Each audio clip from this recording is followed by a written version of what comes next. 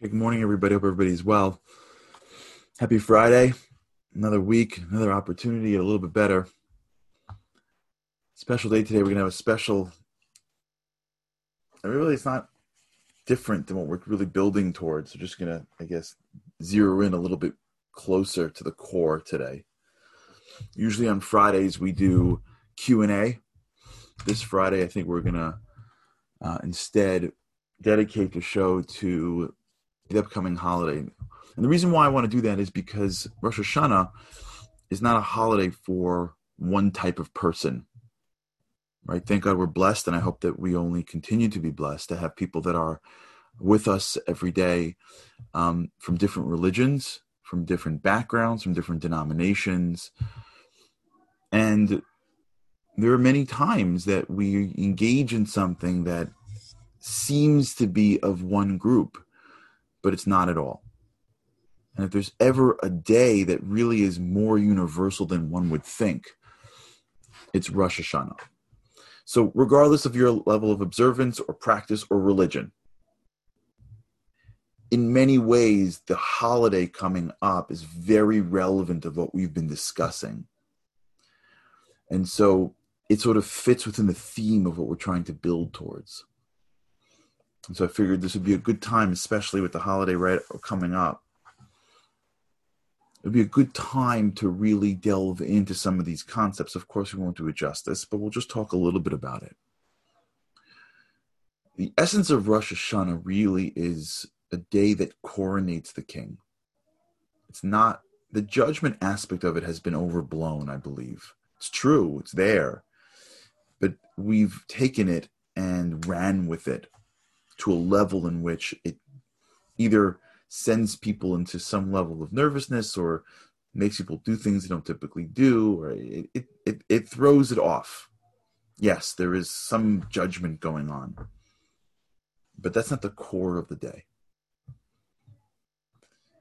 What we've been trying to build together over the past few months and weeks really rests on a truth that is impossible to measure under a microscope, that requires years of internal work, that leaves you with a certainty that can't be articulated.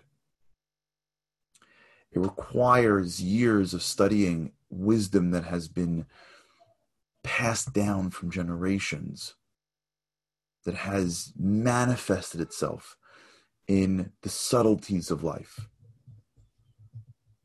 Things that happen that you look at and realize that it just couldn't be otherwise. And this work that we're building together over these past few months really is very spiritual work. We're building our spiritual health together. Because when we start to realize that our physical body is just the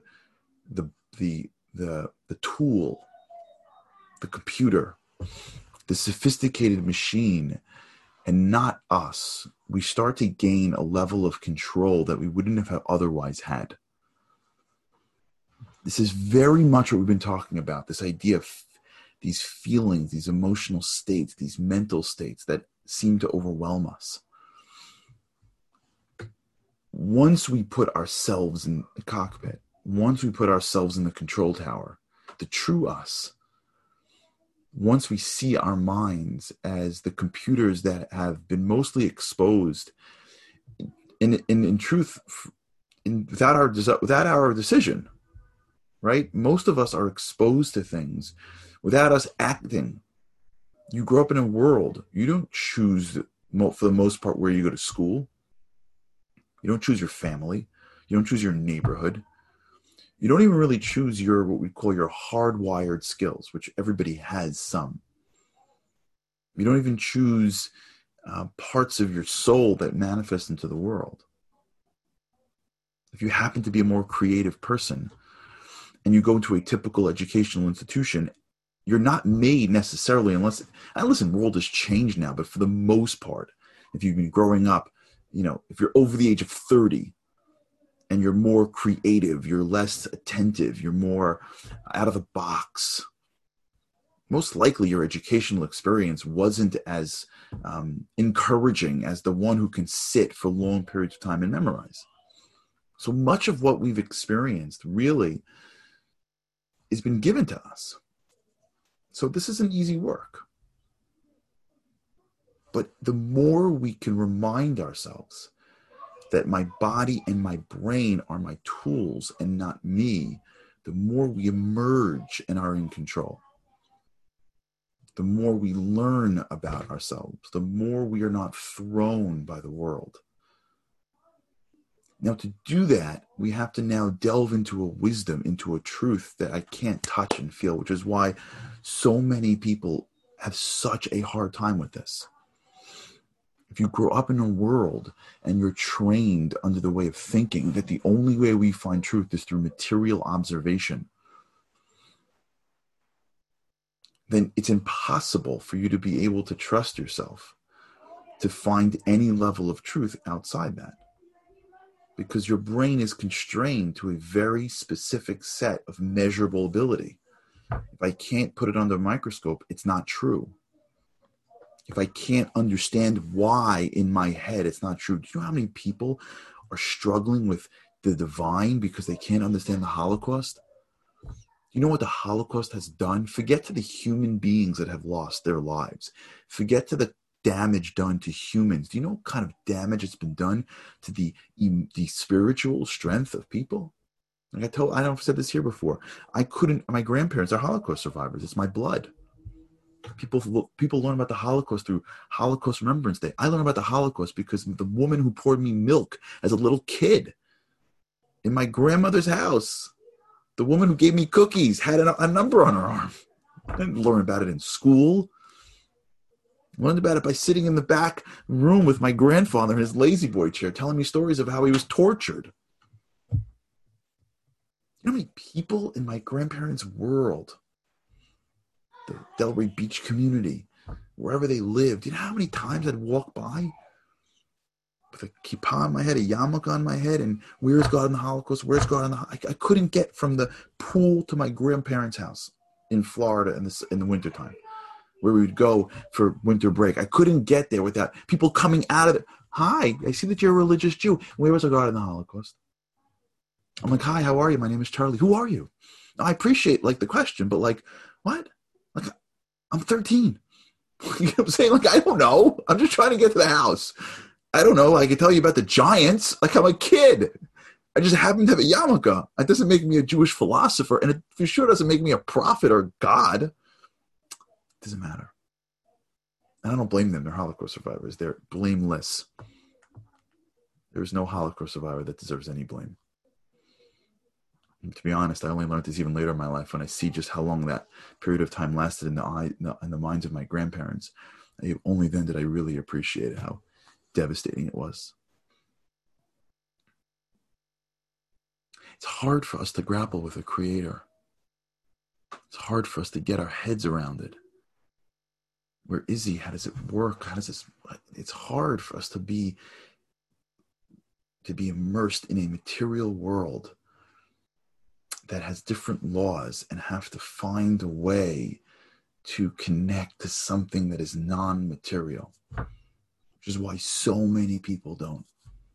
Which is why so many people beg out.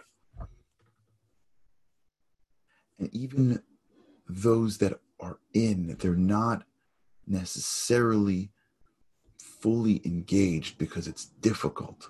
Because you have to go to places that you don't know how to get to.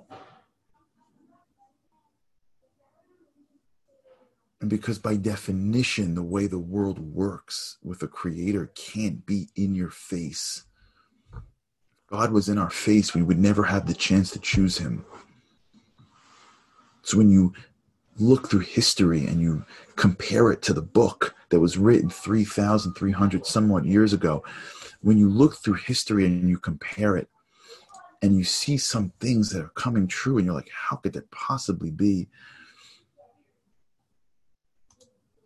And you start to connect dots when you introspect and pray and you ask for things and you see things in your life start to change, when you feel things that you couldn't.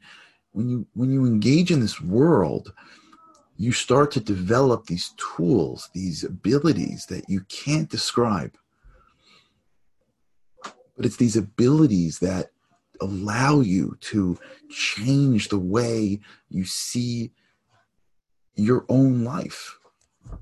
It allows us to think that the world is created for me not to take but to give. It allows us to walk into a room, feel something, and then be able to say, that's tilt. It's not just you take it from here or take it from here or take it from here. I'm not saying that every guy sitting around playing poker is a philosopher or is a believer, but I'm saying that when you take these ideas and you put them into a context, they necessitate a life that is bigger and richer and deeper than one that is just living solely in the material world, than one that lives in a world that is divineless. And the world today isn't necessarily on board. There are millions that are, maybe billions, but there's a lot that are just moving past it. It's just too hard and complicated. And it's a shame, because what we believe at our core is not just that there is a God, but we believe that we have a piece of him inside us, that God is not a visible man in the sky. I mean, come on. He's not the invisible man in the sky that's like, looking down past the clouds, the long white beard. On Rosh Hashanah takes out the books and he's writing down who goes into which book. It's intangible, divine energy. It's intelligent energy in which the world was created. It is the core of everything. It's within. It's the energy that pulsates in the entire world. It's within everything. The energy that is God is the core energy of how this world is alive. The life that we experience draws its sustenance from the spiritual world. What I'm saying, I'm not making up. And if you're hearing it for the first time, I invite you to delve into more of this wisdom. The concept that there is a light of God, an energy force that is divine, that is within the world, means that it's within me and you. And what is unique about Rosh Hashanah, that Rosh Hashanah is actually the anniversary of the creation of man and woman. The reason why we have the beginning of the year be the creation of man, because what God did when he created man and woman, mankind, is that he created a partner in creation. He infused us with divine capacity. He created if you will, a partner. Our role in this world is not to survive within it. We're not just like a more intelligent version of a fish. Doesn't mean we get to be mean and cruel to animals. I'm saying, but it doesn't mean that we're animals. We're not more intelligent animals. We have a different spiritual makeup. And that's phenomenal. And that's awesome. Because that now gives our lives infinite potential and infinite possibility. It gives us an ability to become things we could not even dream of. I'm telling you from the bottom of my heart that me and you could become people that today we can't even envision. Maybe our bodies will look similar, but our insides could become things: resilience, kindness, generosity, wisdom, connection, love. We can achieve things that today we couldn't even imagine if we would just believe in the power of ourselves. If we would just allow ourselves to not take the world for what it is and resign ourselves to basically being placed in the box that our brain has accepted, and then working on the sort of on the margins our whole lives. If we allow ourselves to believe that there's something big inside me, that there's nothing in front of me that I can't grapple with, and that even if I fail, the person I will be along the way could be so much greater than the success of the material thing that I'm trying to get at. And the challenges that are brought in front of me are there to grow and build me. Once we live with these principles, once we take them from the mind to the heart, once we make them, once they're an awareness, they're not just an understanding, the world changes. The challenge placed before us changes. The way I wake up in the morning and excited changes. The inability to get the ability to not get thrown changes.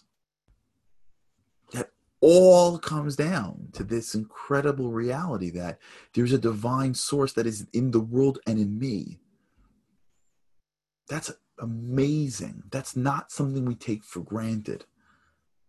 That's an amazing gift that we have. That is the greatest gift we will ever have. No matter what we accomplish in this world, we will never get a greater gift than the ability to be infused with divine energy. Nothing in this world can compare to something that is outside this world. What we have already is so much greater than what we're asked for after. We just have it in potential. And we have the opportunity, especially on a day like Rosh Hashanah, where we coronate the king. What that means is that we show gratitude and respect and honor. We stand before God. Whether you're standing before him, it's him or her, by the way. God's not a human being. We say him because we speak about it through that context. It's not a person. Whether you're doing it in a synagogue or alone, whether you're Jewish, whether you're not Jewish, whether you're in an apartment, whether you know how to read Hebrew, don't know how to read Hebrew, it doesn't matter. We get lost in these little games that we play with each other about little silos.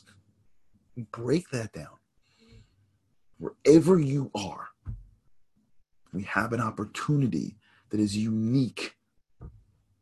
Stand before the creator of humanity and say, thank you. And say, I appreciate it. Thank you for making me me. Thank you for giving me you. Thank you for creating a connection between me and you through me. I don't have to climb a mountaintop. I don't have to live in a monastery.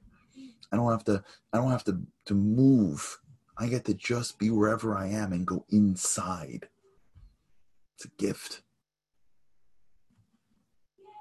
And I ask of you, God, this year, allow me to have the eyes that sees truth. Allow me to have a heart that understands depth. Allow me to have ears that hears the real good things that I should be listening to. Allow me to transcend this physical body so that I could be more. More for my family. I could be more for my nation. I could be more for humanity. I could be more for myself. Allow me to see people of differences and see that they're just like me. Allow me to pursue things in life that are of utmost importance and not get thrown by the little things in life that are relevant. In Yiddish, the word is called kleinigkeit. Kleinigkeit. It's a great word that we should. Kleinigkeit means like little Kleinigkeit. It's like ridiculous. I just spent 4 hours of my life on a stupid fight that doesn't really matter because we're both being too. Really? I'm lost in the little things of life when there are so, like Michael said, big things.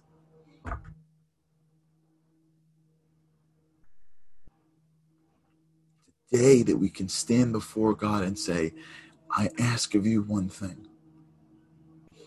Shine more light into this world. Infuse this divine energy into all of us.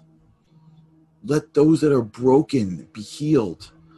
Let those that can't get up in the morning have strength. Let those that are fighting see the truth. Let the world be able to be itself. Why do we need so much division? Why do we need so much hatred? Why do we need this for? It's just a lack of awareness of what life is really about. The chance that we have to stop our lives, just be. The show, if we could take some of the key themes, is be, do, have. You should have that in your brain. Be, do, have.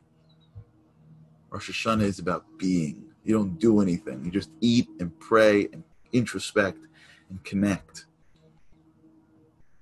You just be. We have a chance to just be. But we get to recreate what that be is. So even if you don't feel like it's you, be. You'll start doing afterwards, but even if you don't feel like it's you, act as if. Spend 2 days wherever you are, however much you observe, just spend the time being this spiritual self. Thinking, contemplating, praying, and you'll see with God's help. Maybe, just maybe, we'll solidify this new version of ourselves in a unique way, which will only allow us to do those things throughout the year and then have the life that we've always known we can be. We've always known we can have. I thank all of you for all these kind messages. I thank you for your love and your friendship. I thank you for being with me throughout the entire year. I don't know what episode we're up to, but I think we're in like the 130s. It's a lot of time to be together. Thank you for listening to me. I wish you the greatest year in the world. I wish you a Shana Tova, Happy New Year. May this be a year filled with blessing and success and health and happiness. May this be a year filled with a life that we know we can have, relationships that we deserve. May this be a year where all of the uncertainty of what we've experienced this past year gets flipped to joy and gets flipped to happiness. And may this be a year where we become the people we're meant to be. I appreciate it. I love you guys. And I thank you for the time together. I don't know why I'm getting emotional. I don't know. But I am. That's who I am. What can I tell you? May this be the greatest year of our lives. And may every year get only better. Shana Tova, Happy New Year. And with God's help, I cannot wait to see you again next year. And in particular, Monday morning. Shana Tova.